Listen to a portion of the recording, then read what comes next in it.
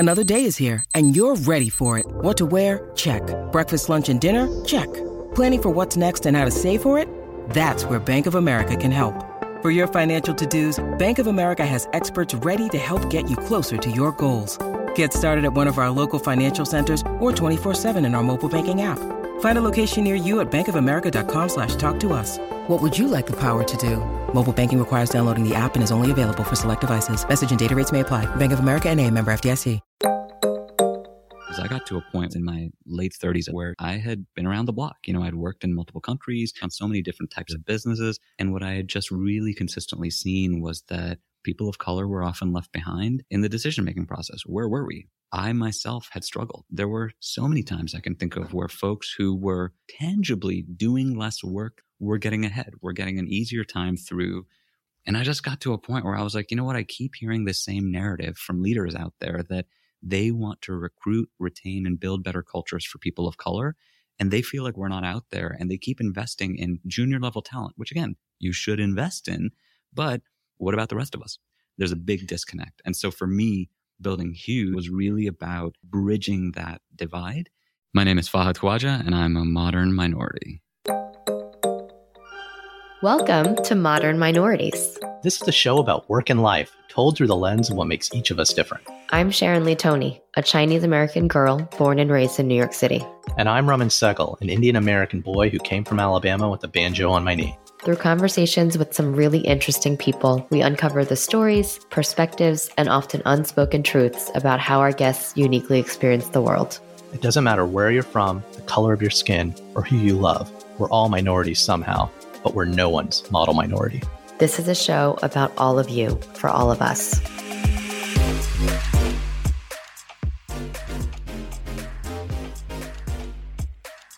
On today's show, we're talking to Fahad Khawaja, a leading community builder who happens to be the co-founder and CEO of Hue, a culture and community platform that aims to amplify voices of color, to increase our visibility, and to pave a path for us all to rise.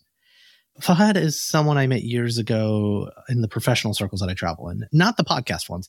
And he's always struck me as a thoughtful, mission-driven provocateur. But he's not out to shock, but to shake the system into action. Fahad has a deep belief that we build a better future by bringing the margins to the mainstream and doing well by doing good. His work transforms companies with purpose, product, and people at the core, bridging community and culture designed for diverse communities. His company, Hue, has propelled organizations to deliver sustainable growth, including Fortune 50 brands, unicorn tech startups, and top media companies and agencies. Look, if you've got any professional sway at your day job, you should be talking to Fahad and his team of what the small steps your company can be making and investing with Hue. Visit wearehue.org. We'll put a link in the show notes. And of course, a guy like Fahad has won all the awards, like the Ad Age 40 Under 40, the Drum Global Changemaker of the Year. And he's been recognized in the New York Times, USA Today, Fast Company, Business Insider, Adweek, Ad Age, and the list goes on and on. But the thing that's always struck and stuck with me about Fahad, and why I'm always drawn to conversations with him wherever I see him, is just his really authentic manner. What you see is what you get, which sometimes isn't always the case in the realm of quote unquote thought leaderships and speakers and all that. Ironically, it wasn't until recently, just before recording this pod, that I actually learned where he was from standing outside of the subway. But honestly, it didn't matter because I always knew where he was coming from. We fixate a lot of this conversation on our conversations around 9/11 and growing up brown in America in a certain era, because it was transformational, not just for us as Americans, but for us as people of color. So let's jump right into this next of many conversations with my old new friend, Fahad.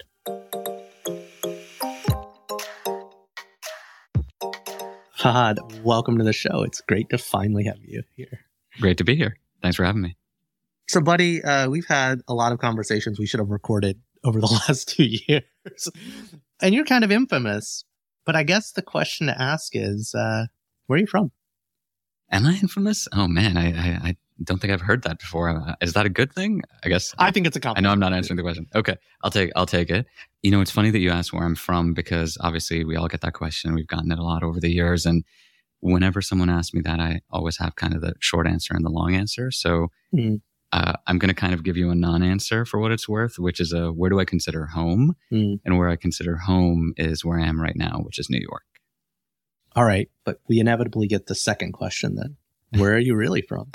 And how do you answer that? Yeah. And so I'll again go with the, well, do you want the long answer or do you want the short answer? So the short answer. This is a podcast, man. I know. You want the long answer. You got time. Yeah. So the short answer is understanding that you're really kind of asking, what's my background, right? Mm-hmm. What's my ethnicity? Where do I come from in terms of my origins? So my background, I would say, is, my father's side of the family is born and raised in Pakistan, and my mother's side of the family is born and raised in Malaysia.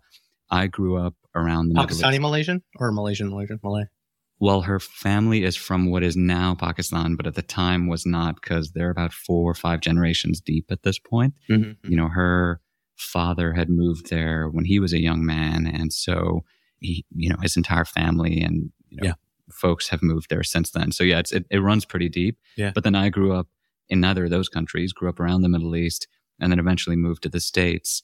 And so that's why when I talk about where home is where I am now. And, New York City became home real quick after I moved. But the longer answer to where I'm from is, it's sort of it's mix of these different places, but at the same time, I'm also kind of from none of them because I never really was from those places. I'm someone who grew up as a third culture kid. And as you may know from folks who are third culture, it's really about sort of being grounded in experiences and people rather than places. And so when I think about where I'm from, and that longer answer really is a mix of those different things. And where do I consider home is where I am now, and really also where my family and friends are.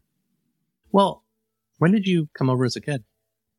Pretty late, actually. I moved here in my late teens and then really sort of came of age here. And, it wasn't too long before, September 11th and, a lot of the challenges I had in my life and my career sort of came after that. But yeah, it wasn't super early, but a lot of the exposure I'd had early on in my life was to, folks from different countries, different backgrounds. And so settling into the U.S. was impacted by that early exposure as well. Where in the U.S. did you wind up settling in the early 2000s? Syracuse, New York, also known as the City of Lights, the center of the universe, the city that never sleeps. I think that's what they call it, right? I call it the home of dinosaur barbecue, but yes. Yeah. Maybe, also those things. Maybe I'm getting my cities confused. Yeah, no, Dino Barbecue was delicious, and I'm a big fan of that. Haven't had it in a long time, though. Are you kidding? We need to be meeting up in Harlem. I know. You know what? There's one in Brooklyn, too, which is not super far from where I am. So yeah, we should meet up in either one of those. Absolutely. Well, okay. I have so many questions to unpack and ask there, the things that you touched on. Like, I remember the 9/11 era as a bearded Indian guy at college in Alabama, but it was towards the tail end of my academic tenure. So a lot of people knew me, right? But I had a handful of brown friends that I'd started to cultivate that weren't as well known around campus. And it was a very, it was a very trying time. I hate to say it wasn't for me. I only had issues in the Atlanta airport for the next 5 or 10 years, but never in Tuscaloosa, but my friends did. And so, Syracuse is more Alabama than Brooklyn, I guess. And it's less about, because you had just come over, like, can you talk about, there's so many things that are happening. There's the cultural integration of, new country, even though you're a man of the people, it's about the crowds and the communities you're in. But like, what was that like? What kind of community were you in? What were some of those experiences in the early 2000s coming into the United States in this kind of charged moment? It's interesting because when I first came in, I really didn't know what to expect, right? And you never really know what to expect. And, you're a kid. It's all like the Fresh Prince of Bel-Air and Saved by the Bell. Yeah, I don't know if it was quite like that. I don't know. Was that your life? That's what my dad assumed all the American kids I was hanging out with were like. Honestly, I'm sure probably a good number were, but yeah, probably not a lot. But coming in, I remember it was being hit by just not seeing, frankly, as much diversity as I was used to. And I'd grown up in a part of the world where I was going to school with kids who were American and Iranian and, from all other places around the Middle East and, from South Asia, from Australia, from all parts of Africa. And so coming into a space where visibly what I saw was really different was more jarring than I think I would have expected. And it was something where, to be honest, I don't think that I really even registered it as much until some time had passed. And in particular, after September 11th, right? And at that point, by the time that happened, I was in college. And weirdly enough, I had enrolled in an Islam class at college, thinking at the time, oh, great, grew up Muslim. This is going to be super easy. Boom, got this one on lock, right? What nobody told me was that this class was really about sort of like scholarly pursuits and more of sort of like almost like a secular history and not actually what I would have expected. But in any case, it was a class where I thought that I'd be really well positioned. But of course, while I'm in this class, this huge event happens that affects the entire world. I had direct backlash in that class, right? Within a day. Wait, who's taking this class? You mean like the folks in the class? So, it's interesting. It was a mix. So it was some folks who are Muslims, right? And again, being Muslim, like it's not necessarily just about an ethnic identifier, right? There were people who were black, who were brown, who were white, who were American, who were people from other countries who had immigrated. So it was a mix of folks, really. And then there were genuinely just some people who were non-Muslim who wanted to learn, right? And who took the class because they were interested and wanted to just like get a better understanding, right? From whether an academic standpoint or any other standpoint. And so people came into it really with a lot of energy and curiosity, which obviously helps. But think about it, right? You start classes, that's like the end of August. Mm-hmm. And now within 2 weeks of everything starting, the entire world around you seems to change.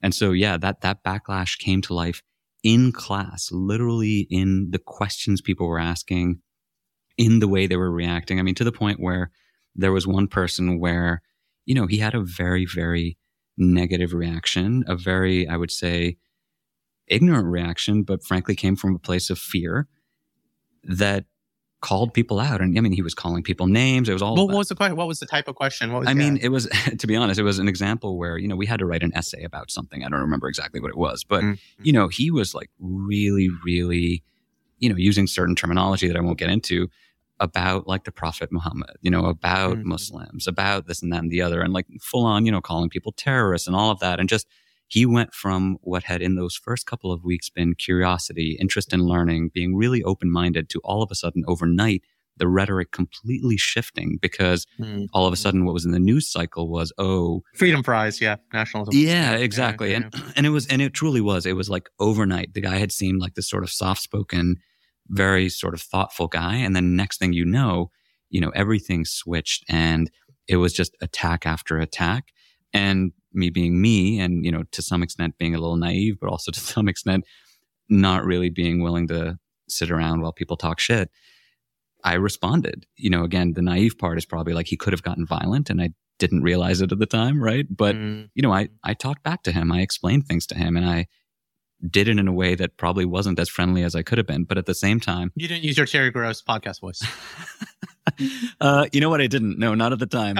But where I think I also found the balance of being direct and really from a data standpoint, answering his questions, but also being really direct and forthright about it was, at the same time, I was involved with our Muslim Students Association on the campus. And so much of what we were doing there was about interfaith dialogue and about trying to find ways to help people understand. And again, this is a common story, right? I was listening to the session that Azhar Osman did with you guys, right?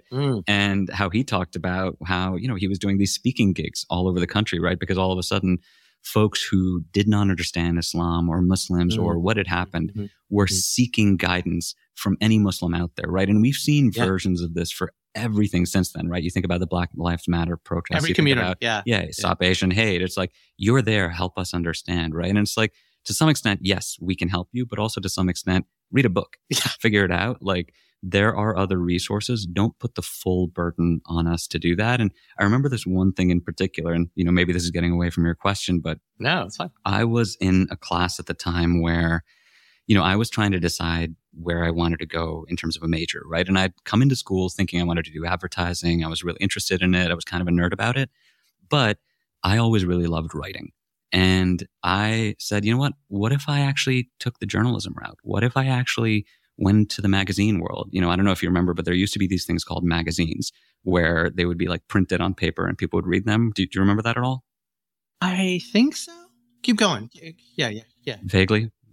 Yeah. So my professor one day, and again, this is days after that, I was in a magazine journalism class and the whole point was to research magazines, start to understand the editorial process, all of that stuff. And we're all sitting in a classroom and for sure, I was the only Muslim person there. I was one of very, very few, even people of color, certainly the only immigrant in that classroom. And at one point he just looks at me and he says, hey, so, this whole thing with the attacks on September 11th, like, yeah, like, what do you think? And of course, the entire class of 30 people turn and look at me. And, what am I, like 17 years old or something, right? And you're like, on behalf of the entire Islamic community. Yeah, but not even that. I mean, I was sort of like, well, what's the question? What are you asking me exactly? Yeah. And he was like, just tell me, like, what do you think about it? And I remember I gave definitely the most eloquent answer I've ever given, which was, it's bad. Like, it was not a good thing. Like, what do you want me to say, dude? Like, what are you talking about? You're a professor. Your job is to try and like guide people, have a conversation. You yourself have been a journalist, and this is the quality of conversation you're having about a topic like this with a classroom full of students. What are you doing? And so, yeah, again, all this to say that initial reaction taught me a lot about how people actually understand some of these situations, how people are thinking about things when it comes to not only just communities of color, but communities who are different than them, people who are different than them. How are they actually taking any curiosity that they've had? And when it comes to fear, letting the fear block their curiosity and openness to learning, and instead creating a wall where instead they could have built a bridge. You know what I mean?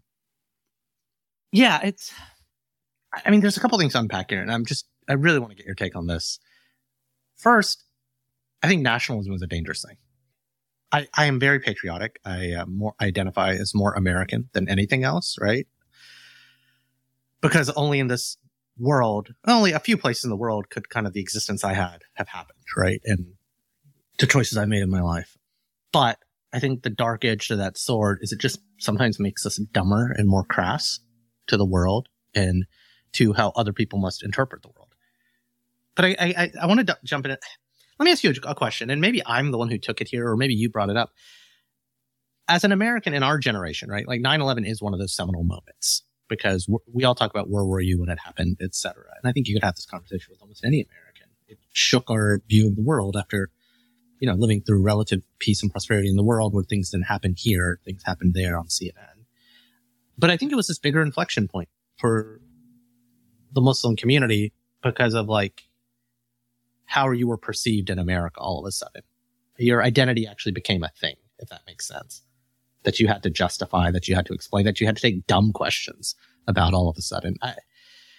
Or is it just I keep asking Muslim guests this? I'm genuinely asking as a friend, like, should I stop going down this territory? Because I feel like I have this conversation, or is it legitimately a thing that was kind of an impactful moment for you? Without question, it was an impactful moment. To the point that you even made earlier, I've spent the last 20 plus years being randomly profiled, right? Randomly checked at airports. Yeah. But you know what? It's not so random when it keeps happening every time you walk into an airport. And you've seen me, you've met me. I'm hardly someone who looks threatening in any way, standing at 5'7", like nobody's going to be afraid of me.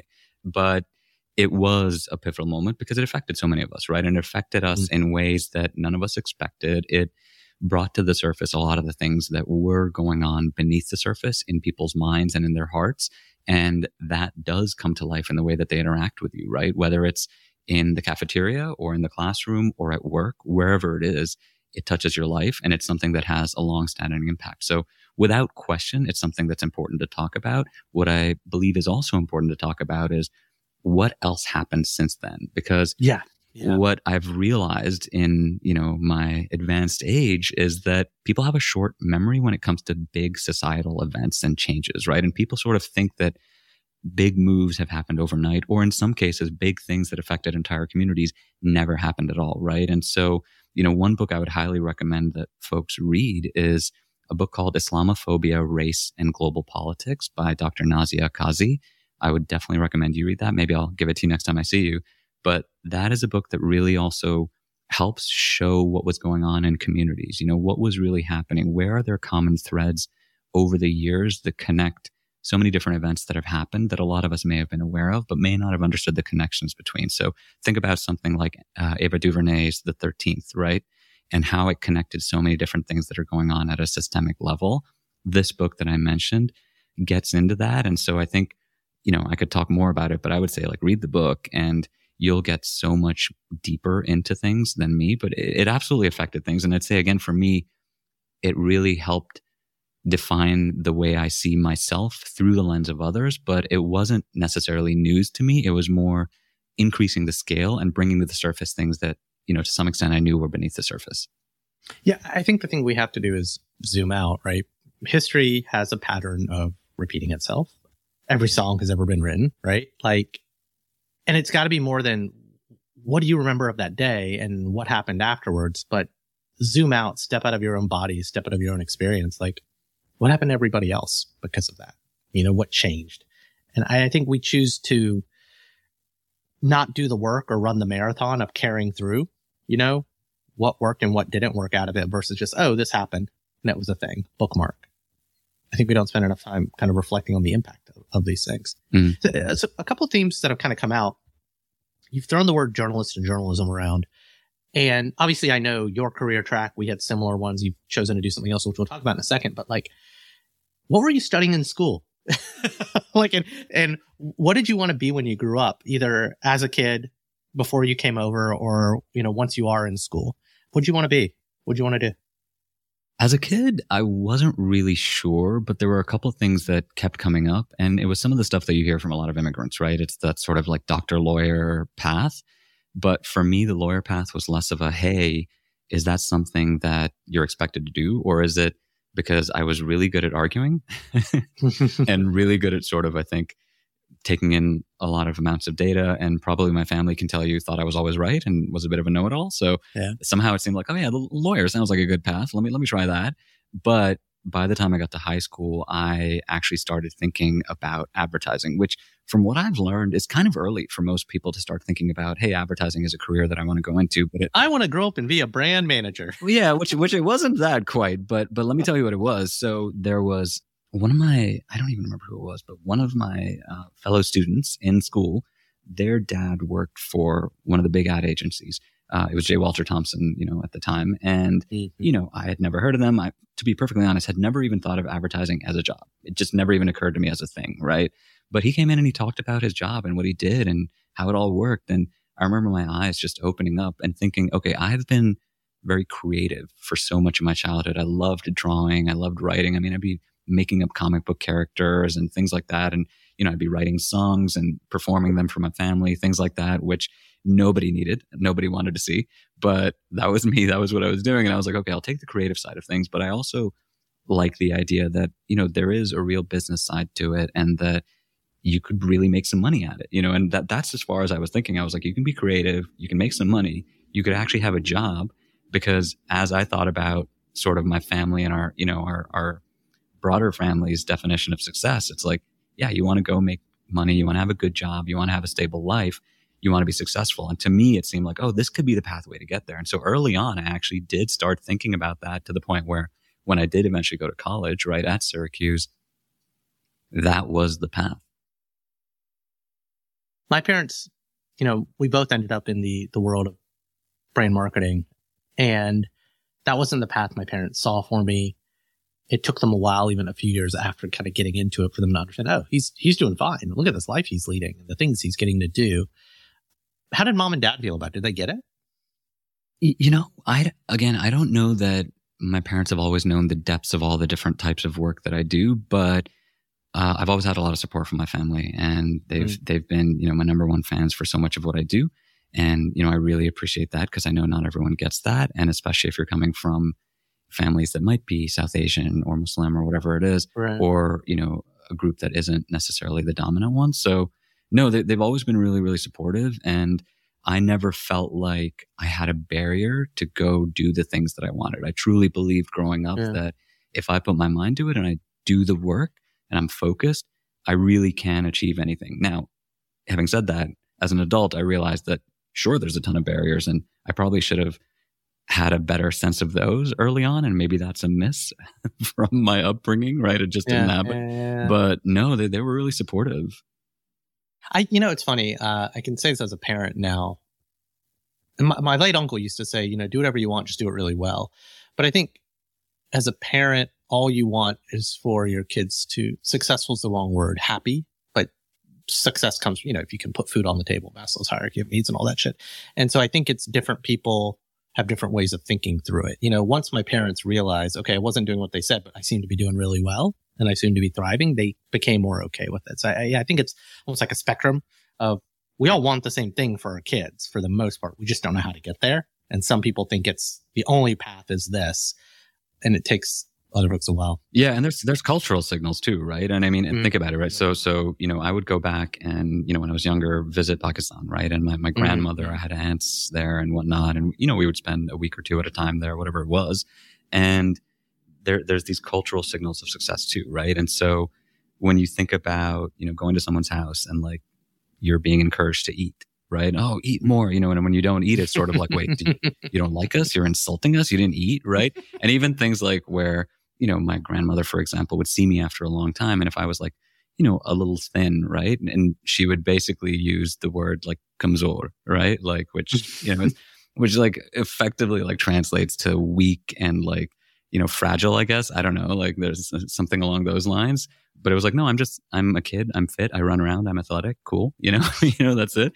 But like, unless you were sort of visibly larger, let's say, right? You didn't come off as healthy, right? And these are all just signals that are cultural signals that also I sort of had to grapple with growing up, where I was between these different worlds and having to process all this information from them and try and make sense of it. So I have to talk about work. I don't like to do this with our guests, but the reason we became friends is because of the thing you quit your job to do. And look, in the intro, I've already probably talked about what Hugh is, but I guess the couple things I want to unpack with you is kind of that moment that you had to make the choice to do this, and how did it just become this non-negotiable? I have to do this. What was happening in your career, and how did it lead to this? It was less of a moment than a series of moments over the course of years, to be honest. A lot of times folks can think, oh, you know what? There was this sort of one time where you said, I've had it with corporate life. I want to quit. I want to go do my own thing. No, I'm a bit of an accidental CEO and founder. I was a bit of a reluctant founder. I didn't expect to start my own thing. I didn't expect, once I did start it, for it to go in the direction that it did. And most folks who know me, I'd left the startup I was working at, moved back to New York a few years ago. And when I was talking to various friends about, I might do this next, might do that next, folks kept sending me ideas for being like a managing director or a CEO or this or that or the other. And I kept saying, no, thanks. I don't want to do that. I don't want to be an entrepreneur. I don't want to be a CEO. I really love being an intrapreneur. I'm really good at sort of naturally building things within a company and expanding things within a company, right? But again, that's why they kept sending these ideas to me, because they were like, hey, if you can do it internally, you'd probably love doing it externally. So none of this was my intention. But what happened is I got to a point where, I was in my late 30s at this point, and I had been around the block. I'd worked in multiple countries. I've worked in multiple different types of corporations. So both really, really large multinationals in the US and abroad. I've worked at ad agencies, both big and small. I've worked on so many different types of categories of businesses. I'd seen a thing or two. And what I had just really consistently seen was that people of color were often left behind. And that's not just in terms of representation visibly in marketing, right? Which so many folks talk about so often, but in the decision-making process, where were we, right? And I myself had struggled. There were so many times I can think of where folks who were tangibly doing less work than I was were getting ahead. We're getting more access. We're getting an easier time through. We're not having to work as hard. And again, these are things that affect your health mentally, physically, and beyond. And I just got to a point where I was like, you know what? I keep hearing the same narrative from leaders out there that they want to recruit, retain, and build better cultures for people of color. And they feel like we're not out there, and they keep investing in junior level talent, which again, you should invest in. But what about the rest of us? What about those of us who are 3 years in, 5 years in, 10, 15 years in? Why are we continuing to face these struggles? Meanwhile, you believe that we don't even exist. There's a big disconnect. And so for me, building Hue, the organization that I started, was really about bridging that divide and making sure that the people who should be connecting are connecting. And so that was really the kind of thought process that led to that. So it wasn't an overnight thing. It was kind of this slow burn that got you there. It was frustration. I mean, it was frustration. It was really I'll give you one sort of data point, let's say, right? Mm-hmm. Nearly every single job I've ever had, when I left that job, I was backfilled by 2 people. Or in some cases, it would be I was backfilled by a more senior level title into that role. Or sometimes it was a mix where it was 2 people. One was a more senior level and one was the same level. However, when I was there asking for the promotion, when I was there suggesting a whole new org structure, when I was there suggesting a team and being told, yes, everything is right, you're saying the right things, everything is right, but I wasn't actually getting the investment. I wasn't getting what I asked for, and I ended up moving on. Why was that happening, right? Why was that happening? And so I just got to a point where I said, you know what, I'm tired of seeing the same cycle repeat. And not just for myself, but my friends, my coworkers. I've seen so many instances where even when I tried to hire people on my team where I had worked with them, I knew who they were, I knew what they were about. In one case, I had even written a job description for a role that we needed where I had a specific person in mind when I wrote the description, and I was vetoed by my manager in favor of, frankly, the same, milquetoast type of talent that we'd had before. And so this came from a point of frustration on something that had been building for years. There's a very successful entrepreneur that told me once, like, he invests in, he 2 types of entrepreneurs come across his desk. The kind who are just kind of doing something because it's a cool thing to work on, and the kind where they can't live in a world where that thing doesn't exist, right? And obviously he says he invests in the latter. It seems so obvious. And while I don't think I have what you have to go strike out and build something other than, say, a podcast or a comic book, I choose those are the founders that I want to spend my time with, that I want to work with in terms of partnerships or meet and learn from. Why didn't this exist in the world before? That's the big question. Because when I showed up here, I showed up with no resources. This is not a massive VC-backed business. This is not what we're doing here. It is a business. It does require work and services and partnerships and all of those things that any clients and revenue does. Yeah, sure, all the things, but it's hard to say. There's multiple reasons, right? One is it's really hard to move status quo, just in general, right? And I can say this because so much of my job over the years has been shifting the status quo in the various jobs I had in the various companies that I had. And just any sort of change management is hard, but it's hardest when the people internally don't actually benefit from that change, right? And the folks in charge don't benefit. And so to me, it's been a mix of passive and active engagement in not helping something like this exist, right? And saying, you know what, we're just going to rest on our laurels. We have these established processes and systems and we think we're working. But actually, did you look at the data? Did you notice that in the last 10 years, no one has moved the needle? Did you notice that when you look at the corporate level, the C-suite, the VP level, the senior manager level, the numbers are still massively different versus what representation should look like at the leadership level, right? And to be clear, what we're talking about is not that all people of color should be leading every single company in every single way. What we're talking about is at minimum representation. So if, 40-ish% of the nation and the workforce in turn are people of color, then why are at leadership levels at max all people of color combined only about 13 to 14%, right? Right. A third of that, right? The number should match, right? We should reflect the society we serve and the society we live in. Exactly. Yeah. And I think for me, the key differentiator was 2 things, really. One was networks, right? Let's focus on networks. It's not just about creating some sort of a program or a one-off or doing a diversity training. Mm-hmm. All of those things are important, but that's not enough. Creating a network is what makes a difference, because you know what? The guy who got the promotion is the guy who went to the barbecue. Who was in the house. Yeah, exactly. Who got hired was, so-and-so's sorority sister, blah, blah, blah, right? We know that this is how stuff works. None of this is news. Well, then why don't we have a network-based system that leverages what already exists? Why are we trying to just do the same old things? Or why are we trying to create entirely new solutions? For me, this was actually creating a solution that was based on the way that we all already connect with one another. We already leverage networks. Let's just start expanding our networks and doing it in an intentional way so that we can actually make some real progress and stop complaining about the same stuff. Yeah. So, I mean, that's kind of, if you had a magic wand, what has to change? For Hugh specifically, is success the end point, or what does actual success look like? How will you know that, I don't want to say you made it, but that this thing you did was the thing to do, 10 years from now, 5 years from now, et cetera? I can speak a little bit about now as well as, Sure. a few years from now. It's kind of hard for me to even say 10 years from now, to be honest, because the pace of what's happening right now in our world is changing so quickly. It's moving so fast. I mean, even if you think about the last 3 years, right?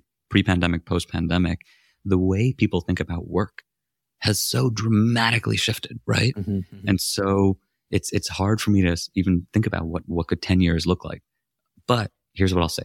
In the near term for us, what's really important is to continue to do what we're doing. And what we've seen works really well is building these networks, is bringing people together and creating a support system so that they have a real community, right? It's really about community, connection, and building trust with people who are different than you, and really starting to say, you know what? Human to human, person to person, this is where we have common threads. There are always going to be nuances of what makes us different, and those are important, but those are more about celebrating and understanding, but bringing us together based on what connects. And so to me, the success is we continue to get really, really good feedback from people in our community in terms of companies that we work with, in terms of members of our community, and so on.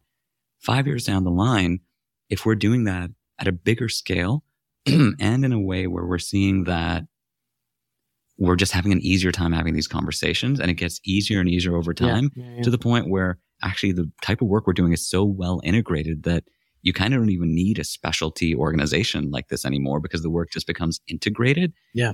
That actually could be a great world. And to be clear, I'm not saying that it's a world where it becomes kind of this all lives matter approach where it's like, hey, the nuance is gone and you're not able to focus on specific groups. You absolutely should focus, but it just becomes part of what you do. Think about it in terms of even how folks talk about marketing, right? And they're like, oh, digital this, digital that. It's like, well, no, it's just called marketing now because everything is digital. Yeah.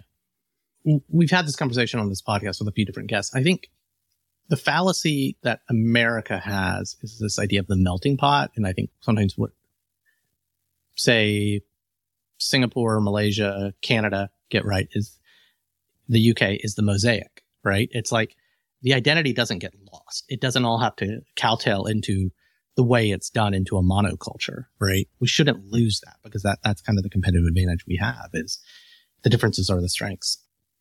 One other kind of like work related question. So back to the magic wand, right? What's the barrier? What's the bottleneck? What's the one thing that if you could wave a magic wand and be tactical, be specific, like that just kind of gets in the way every day from doing the thing you're trying to build you to do? There's two things. So one is awareness, and then the second is action. When I talk about awareness, what I mean is, do people out there, and when I say people, I mean leaders, functional heads at companies, CEOs, COOs, heads of HR, heads of DEI, all the things, right? But the people who are really driving these businesses, do they fully understand what's going on and how important these issues are? Because to me, it's actually not a question of terms like diversity, inclusion, equity, access. It's not about those words. It's actually about building a future. And do they understand that it's about building the future? Do you know what I mean? And so that's what I mean when I talk about awareness. If we can get more people out there to understand how important these issues are, and especially as you look at that next generation, Gen Z and beyond, these values are so important to them. And if companies are reflecting their values by building a lot of these programs and situations in earlier, that will be a big game changer. That's really going to make a difference. So that's one key piece. The action piece is what's second. And it's, don't just talk a good game, actually do something, make it happen. And so we're fortunate in that we've worked with a few partners over the years where they get it, and they are committing and they are coming to work with us and saying, you know what? Yeah, we want to run events where we get to meet people. We want to show up in all these different ways. We want to showcase that what we're building internally is what we're reflecting externally. It's not just about a performative message that we're going to put out there. It's not a black square. It's not a brown washing. Yeah. It's not a diversity report we're going to publish and then we're like, great, check the box, boom, everybody's great, celebrate, let's go party. That's not what it's about. It's real action, and real action to me is continuous. It's not a one-off. It's not a conference. It's not an award ceremony. It is truly day in, day out. What are you doing? How are you changing the conversation? How are you expanding on that conversation? How are you actively making sure that the people within these organizations, which again, we talk about organizations like they're a thing on their own. No, they're part of our lives every single day, right? Brands are part of our lives every day.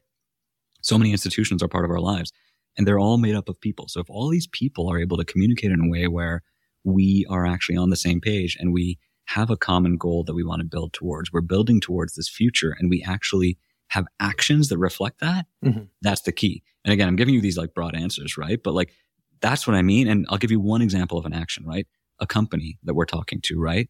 Will say, yes, we agree with everything you're saying. We see the data. We understand the situation. We actually also understand how urgent some of these things are, where if we don't act today, we're going to lose a ton of trust with all our stakeholders internally and externally. And on top of that, we're just not going to be set up for this future that is, rapidly thrust upon us, right? Okay, great. So you understand all those things. What are you doing about it? Well, you know what? We don't really have any budgets. You don't have any budgets. You just told me that this is a big priority for you and that sustainability and creating a path towards having a future for your entire organization and business model, this is key. But you're telling me you have no investment? Okay. How much did you just spend on this, ad that you created? Oh, like $1 million just to create the thing? Okay, cool. And you're not willing to spend more than what? $4,000 on working with a company to do something? And of course, I'm making up the number of 4,000, but frankly, there have been instances where... Or it's orders of magnitude, right? Yeah, but I mean, there are instances where we talk to companies and they're like, oh, $500, we can't pay for like a job posting. And I'm like, all right, guys, well, then the words that are coming out of your mouth are not actually valid. You're not actually willing to invest. So don't tell me that you're willing to invest when you're not. You have to really put your action behind your words.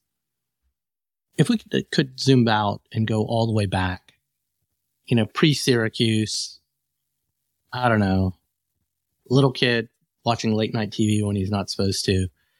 If you could send an email or a text or just have a quick conversation with that kid, what would you tell him? Well, the first thing I think I would say is, hey, this is an email. An email is this thing that you get where it's electronic. I can't really understand how it works, but trust me, you'll use a lot of it when you grow up. So I'll start there. Okay. And I don't know. That's a good question. I feel like I have to think about that. I know this is not about you, but what would you tell yourself? Oh man. We always offer to guests to ask us the question and they never do. And I hate you right now. I hate you and I love you for doing that to me. You're welcome. Yeah. For so many people answer this. I mean, I had my own anxieties. I continue to. It's a daily practice to keep them out of my head, to keep the demons out, right? What my insecurity, what the keeping up with the Joneses is.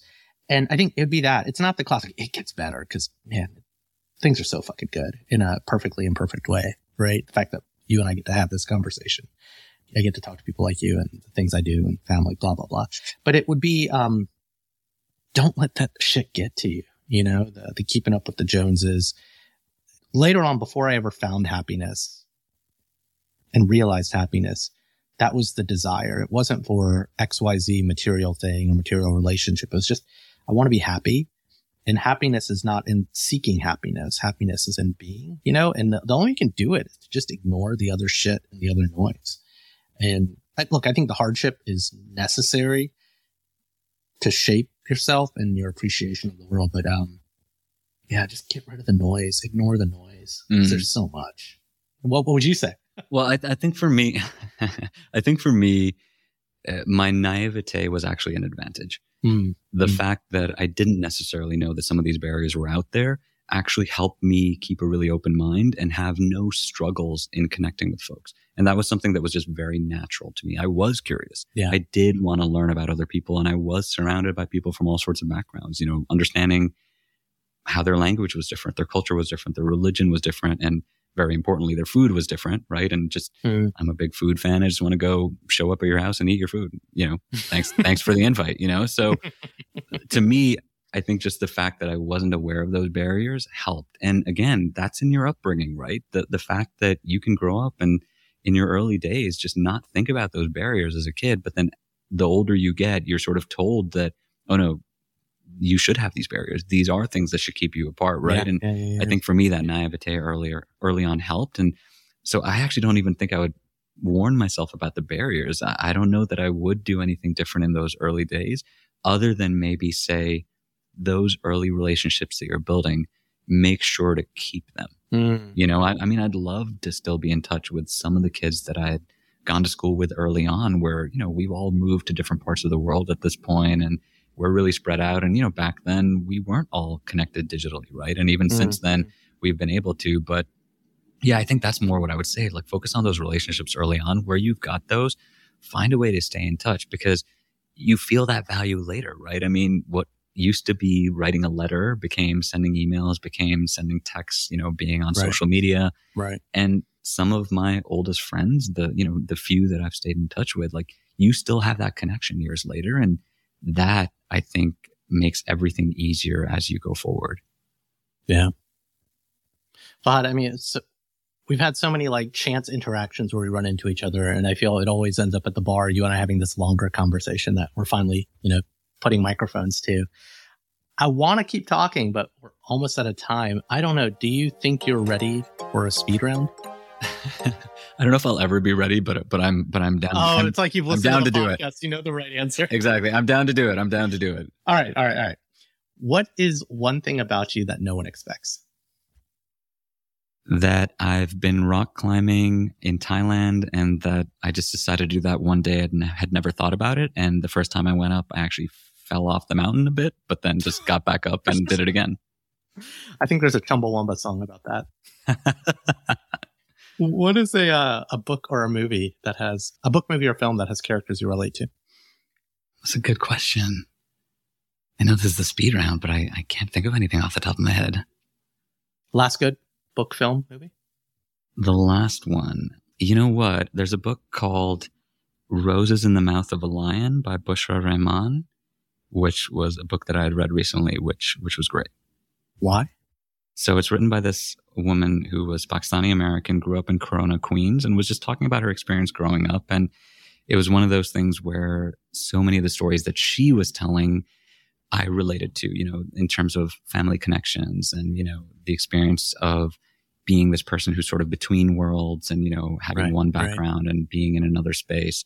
So I think that actually probably was the one. Yeah. What's your favorite mom dish? Something called rendang. It's a Malaysian dish. I don't know if you've ever had it. Beef rendang or chicken rendang. Big fan of that. How's your mom make it? Honestly, I have no idea. I mean, I actually... It's just good. Well, yeah. I mean, my mom used to make it when I was a kid, and then like my aunts and like everyone, it was like everyone makes it. It's a very, you know, well-known Malaysian dish. But yeah, I think I tried making it once and it was just a complete disaster. And that's about as far as I got myself. But you know, next time we meet up in Soho, we should go to Nyonya, a good Malaysian joint. I've been to that place. Actually, I'm going to recommend another one. And you know, for anyone who's in New York, like there's a great spot called Love Mama in the East Village in Manhattan. We're doing it. That's the next meetup. Fantastic. Great place. 11th and 1st. Go check it out. Sorry, 11th and 2nd. Who's someone out there that you would want to talk to on a podcast? It's just you, Roman. It's just you. That's it. Oh no. Yeah, no, you're the one. That's unacceptable. I need the bucket list conversation. The only reason I do the podcast is so I can talk to interesting people. Yeah. And say, oh, hey, interesting person I admire. I'm a creep if I just ask you for a 1 hour conversation, but I'm cool if I ask you on the podcast. So give me one of those people. Oh man. Gosh, I feel like I really didn't prepare for this one. Just one person I'd want to talk to on a podcast. I think Noam Chomsky could be interesting. What would you ask him? What would I ask him? Oh God. Follow-up questions.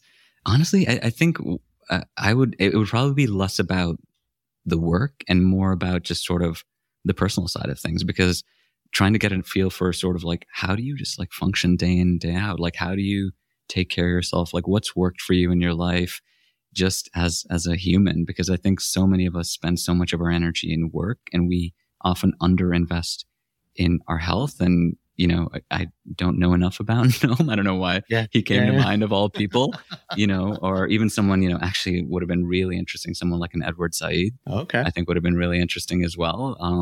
Obviously like amazing intellectual, but yeah, just someone where I feel like I'm so in awe of the type of work that they've done or produced, and to get a feel for sort of like behind the curtain, how do you think how do you live your life? Do you know what I mean? Yeah.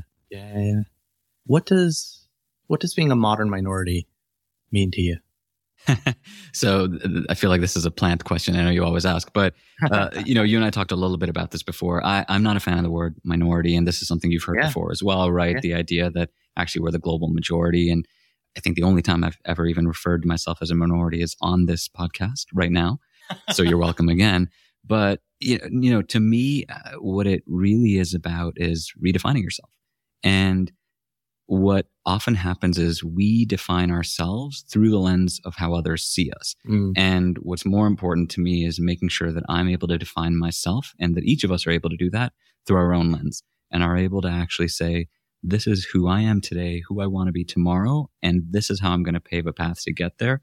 And for us to all have the self-awareness, the adaptability, and the sort of openness to going on that journey with ourselves and with others, that is really, really important. And I feel like that's like a bit of a maybe philosophical answer to that, but that's what I think about. It's sort of like we're in a world where we are in control of our own path. We are in control of our destiny, and we have the power to bring other people with us who are like-minded and who are going to support us and be a community to help us get there.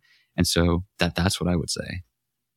Yeah, I love the contrarian framing, but the conversation we've always had, if there's one word, I would say it's always thoughtful, but at the same time provocative. And I think there's an authenticity to the way you're doing it and the way you're kind of building your work and kind of getting the word out. So I'm glad we put one of these on tape, but I already am looking forward to the next couple, maybe over some Malaysian food. Thanks for coming on the pod, buddy. Thanks again for having me. Yeah, and that's a definite yes on the food. And that's our show. Like what you heard? Please subscribe, leave a review, and a 5-star rating on your favorite podcasting platform. Now more than ever, people need to be hearing these stories. Please share our show with a friend or 3. Want to learn more or got something to share? Visit modmypod.com or email us, himom@modmypod.com. You can also follow us on Instagram and Twitter @modminpod. We'd love to hear from you. That's it for now. I've been Raman Sehgal. And I'm still Sharon Lee Tony. Remember, we're all modern minorities out there. We'll talk to you soon.